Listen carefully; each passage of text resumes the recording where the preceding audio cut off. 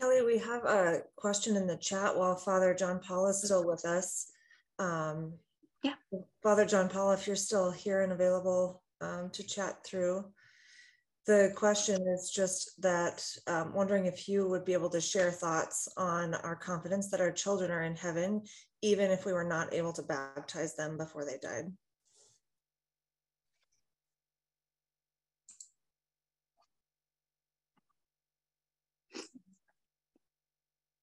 Sure, absolutely. Did you hear me? Yes, we can hear you, Father. Thank you. Okay. I'm just getting ready to go to confessions. So thank you, first of all, for Kelly for sharing her incredible, heart-wrenching testimony. I'll have to go back and listen to it again. And I'm sure that each one of you have your own testimony as well. That you can kind of go around the room. I'm sure if you had time and all day, you could probably share your own experience of grief and sadness and redemption and salvation. So thank you, Kelly. Oh, absolutely. The church wills, God wills that all men be saved and come to the knowledge of the truth. And that the salvation of any soul is in Jesus, because God became one of us in Jesus, in Christ, that if anybody is saved at all, if anybody is in heaven, it's because of Jesus.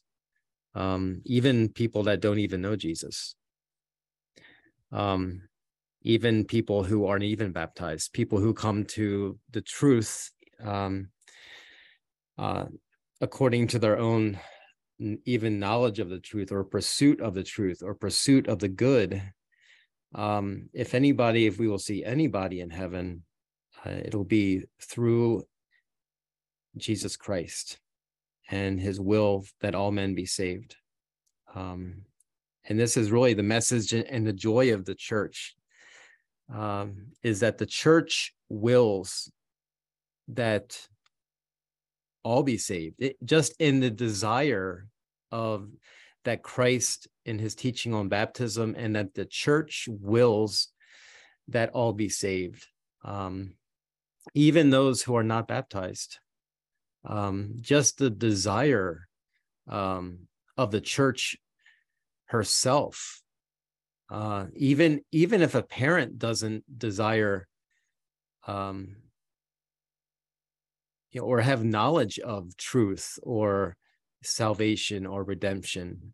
The will of Christ, the will of the church, is that all be saved and come to knowledge of the truth, and that this beautiful creation of Almighty God, that at the moment of conception, that each child is uniquely willed by God and come into existence by God, and is a thought of a God that, in cooperation with the love and unique love between spouses, that God would create a human soul, that a human soul would come into existence. Of course, it would make complete logical and even rational sense that God would want this child and destine for this child and for salvation. And that you can be assured of this child's salvation in Jesus.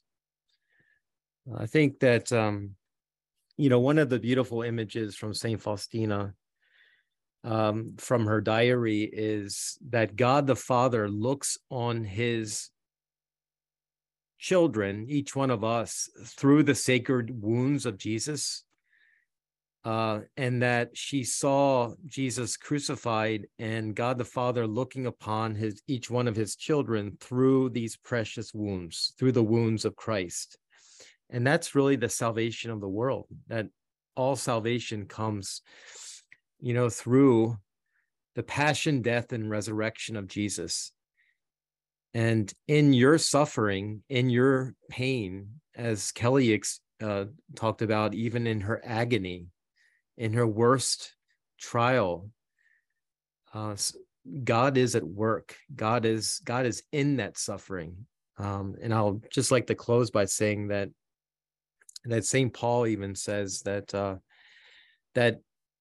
I live no longer my life, but I live the life of the faith of the Son of God who died for me and gave his life for me. And it is no longer I who live, but Christ who lives within me. So that as a Christian, especially us who are Catholics, us who are baptized, that Christ lives his life in you, so that even moments of his passion, his rejection, his weeping, are lived out again in you in a very unique way. I hope that helps. I'm going to sign off now and go. Thank you for allowing me to be with you, though. Thank you, Father John Paul. Thank you so much. Thank you, Father. Welcome. God bless you.